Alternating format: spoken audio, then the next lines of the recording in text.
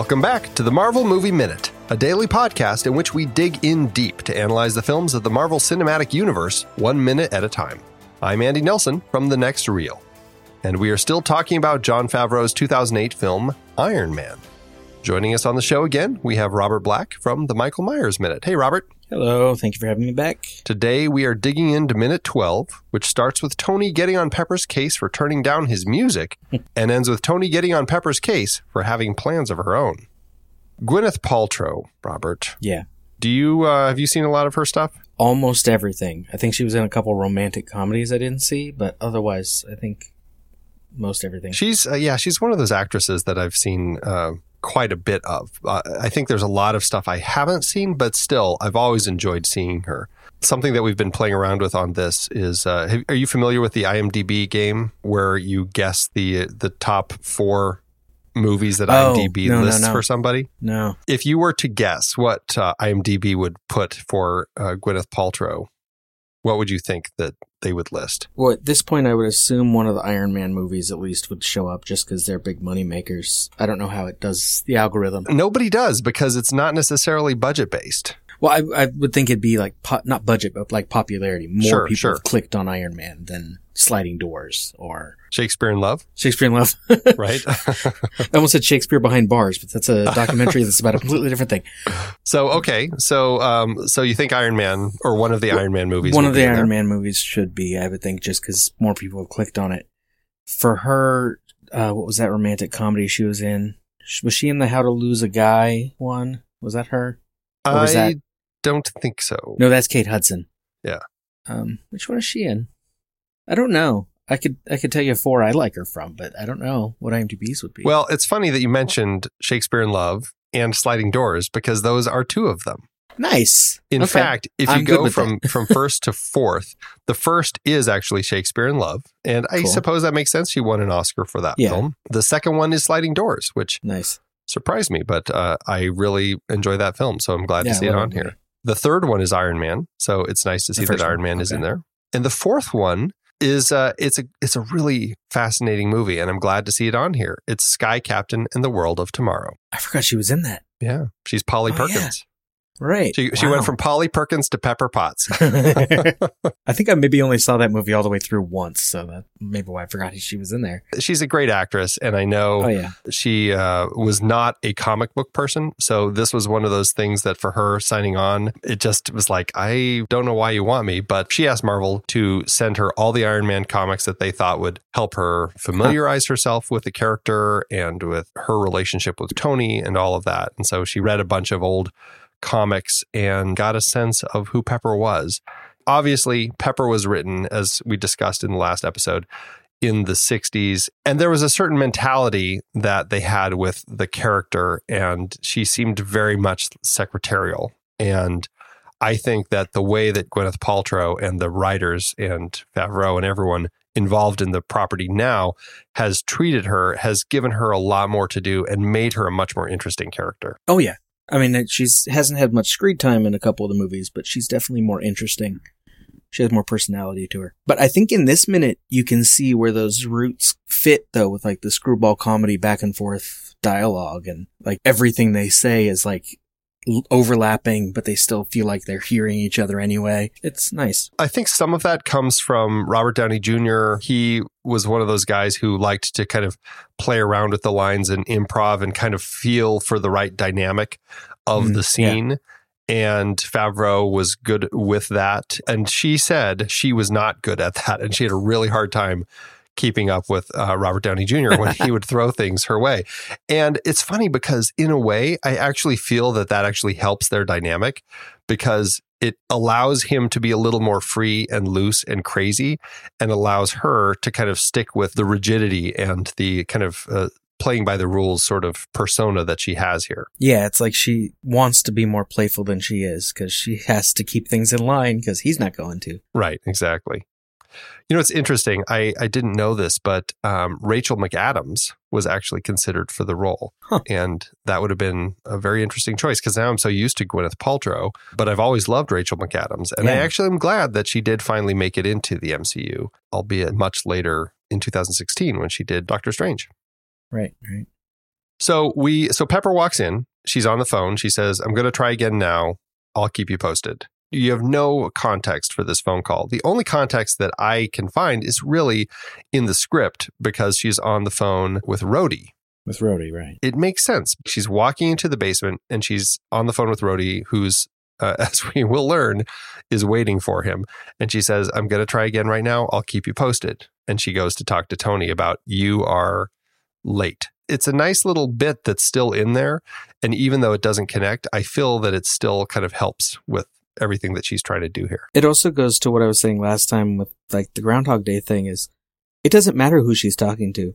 Tony's probably late to everything he goes to, and she always has to come down here and always turns down his music because he doesn't care about his schedule. That's why he has Pepper. Although, interestingly, he still knows it.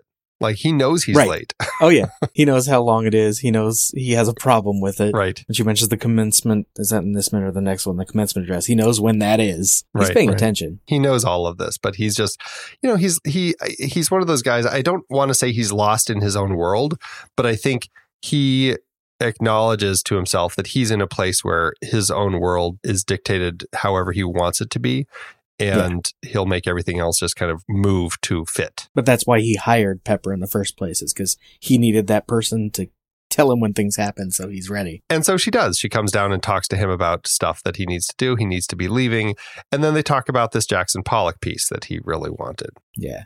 I think it's funny. And she's right. This is a little bit of Jackson Pollock history. He actually did live in a town called Springs near East Hampton. And in 1945, he married Lee Krasner, and they moved from New York City to Long Island's East End. And they bought this little homestead on 1¼ acres overlooking Accabonac Creek.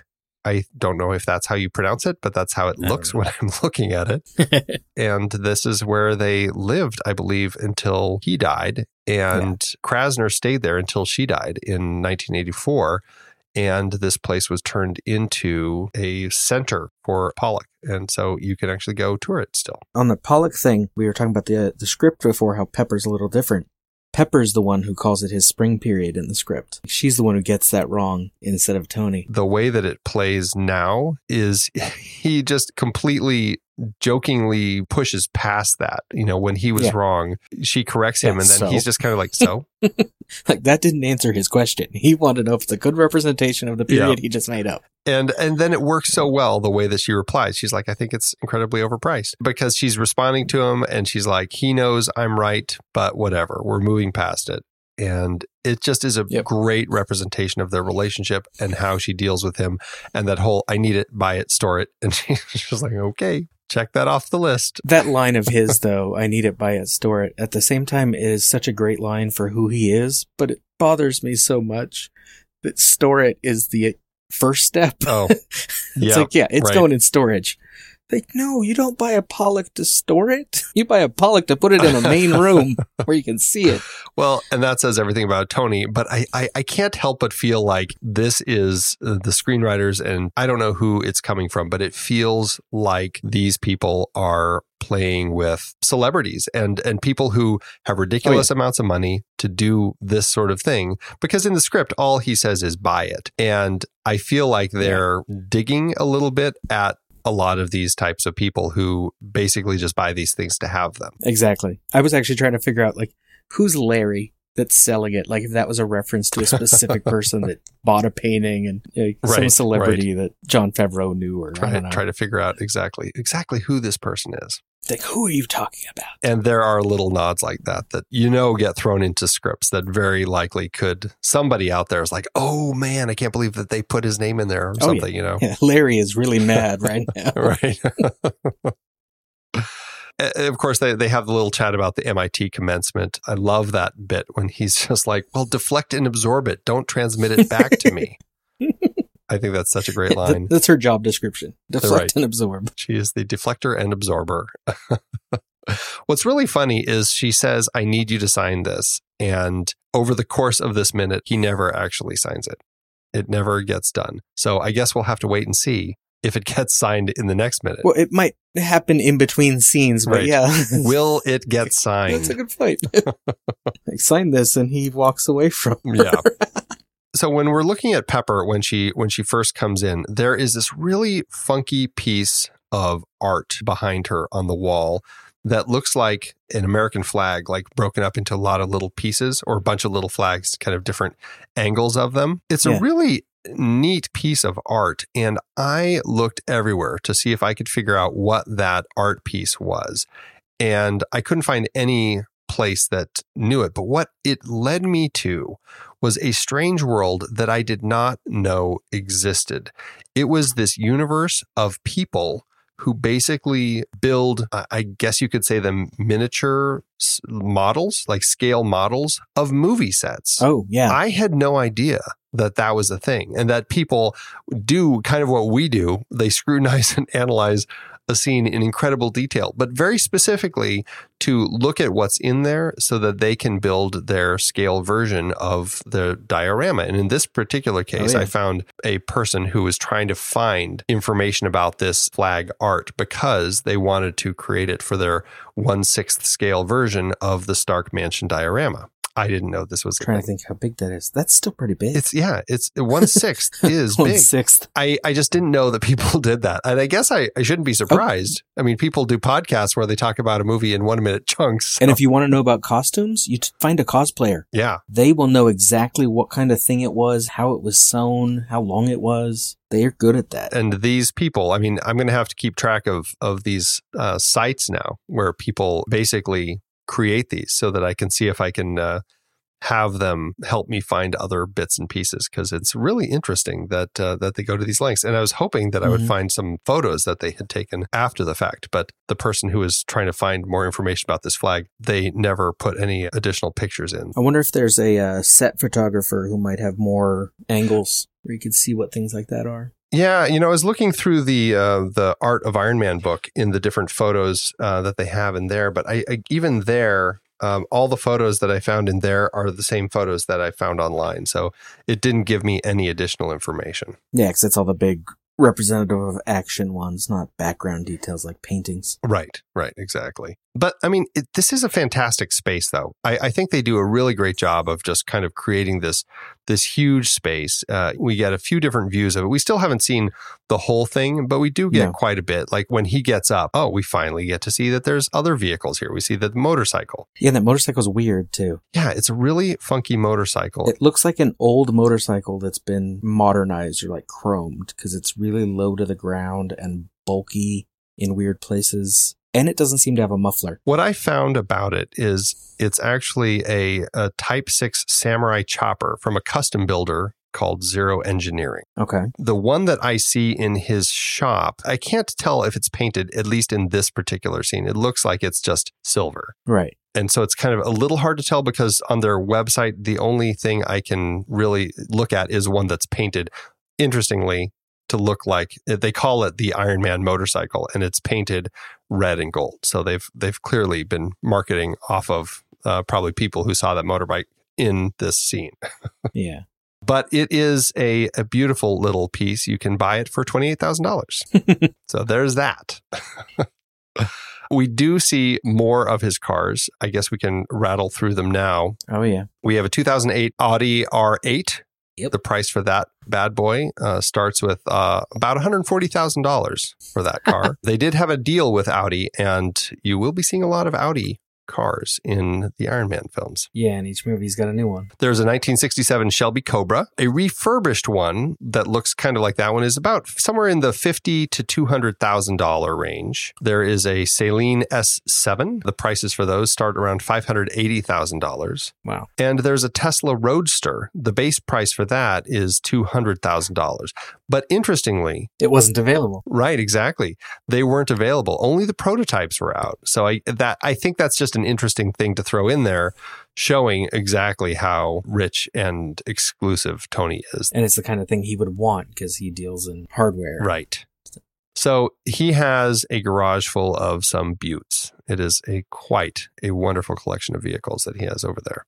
And then we do get very briefly as he kind of walks over to his coffee machine, which is funny because as he goes to it and I looked at it, I realized that is the exact same espresso machine that we have at my office. I guess it works. I know that machine. I know those buttons. Very funny. He's got a refrigerator down here, and then you can kind of see it, although you don't get a really good shot of it in this minute, but behind the refrigerator, a little farther down, is an old Wurlitzer. What is that? Like a jukebox. Oh, I didn't notice that in this shot. Yeah, it's got some yellow neon lights, kind of circular yellow neon lights kind of going around it. And that was actually in the script. So it's always interesting to see when they script something like that, if it ends up making it into the film. I wonder if that belonged to Favreau also. That's why he knew it could be there. Right. He's like, just don't take my Wurlitzer apart. The thing I noticed when he went to the fridge is there's like some sort of computer like simulator thing with a seat with screens in front of it back in the back. Yep. And then his refrigerator has Perrier and at least 2 other kinds of water. And a lot of every one of them. I was looking at that too. And I could not for the life of me figure out what the one is with the red band across it. But yeah, there's a lot of Perrier in there. It seems like he's the only one who really works in here, but there is a lot of water down there. Well, you should point out also that right below the Perrier, there are some martini glasses chilling. So I don't think it's all water in there. And that makes perfect sense for Tony. I do think this is one of those moments where he goes to his espresso machine and he picks up a Demitasse. But it's one of those things that I always struggle with in movies when actors are acting with cups that clearly don't have liquid in them, but they're pretending they do. Because he is so clearly walking around with an empty Demitasse, but he's holding it after he turns back and goes to Pepper like there's nothing in it. And I'm just like, I know you're going to drink out of this at some point, so make it look real. But oh well, what are you going to do?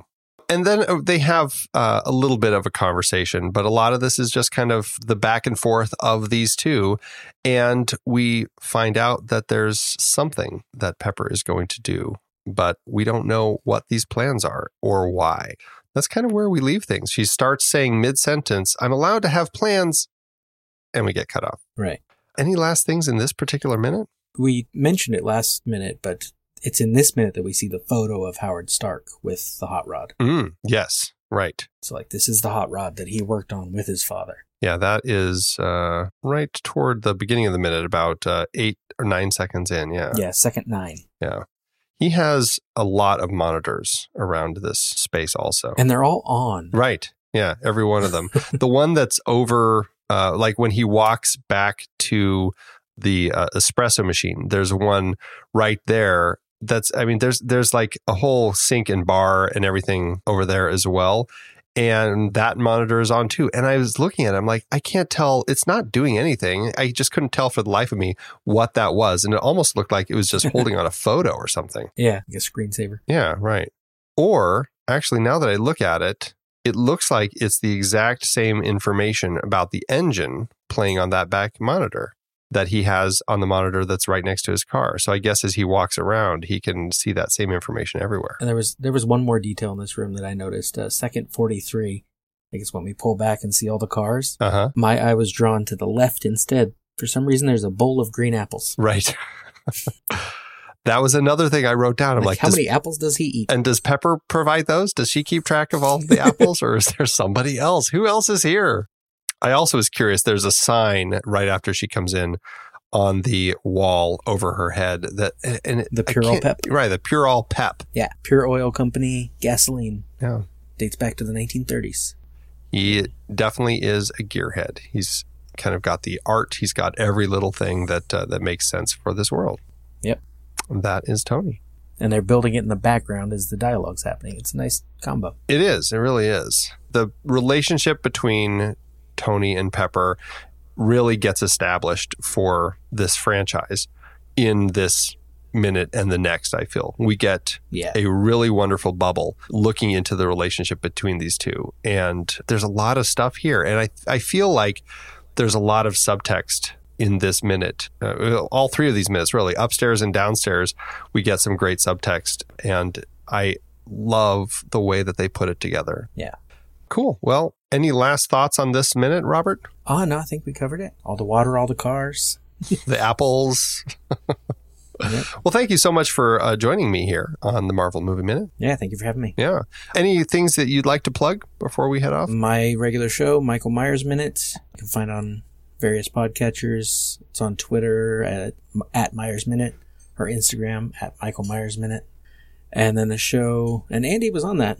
I was. Back in early minutes. I had some good early minutes. Yeah, early minutes. You were I think you might have been my first guest. And I had the introduction of Michael Myers I shouldn't say the introduction, but when he sees Laurie. At the house, minute, 13, 14. Yeah. And then the other show, which Andy's also in, Dave Made a Minute, which you can find at Dave Made a Minute on Twitter, Facebook, Instagram, or Podcatcher. Well, thanks again. And I guess that's it for today's show, everybody. So thanks for tuning in. Make sure you subscribe to the show for free over at marvelmovieminute.com. Join us in our Discord chat room and follow us on Facebook, Twitter, and Instagram at The Next Reel. If you like what we do and you want to support us and get some cool stuff, why don't you become a patron over at patreon.com/thenextreel. Until next time, true believers.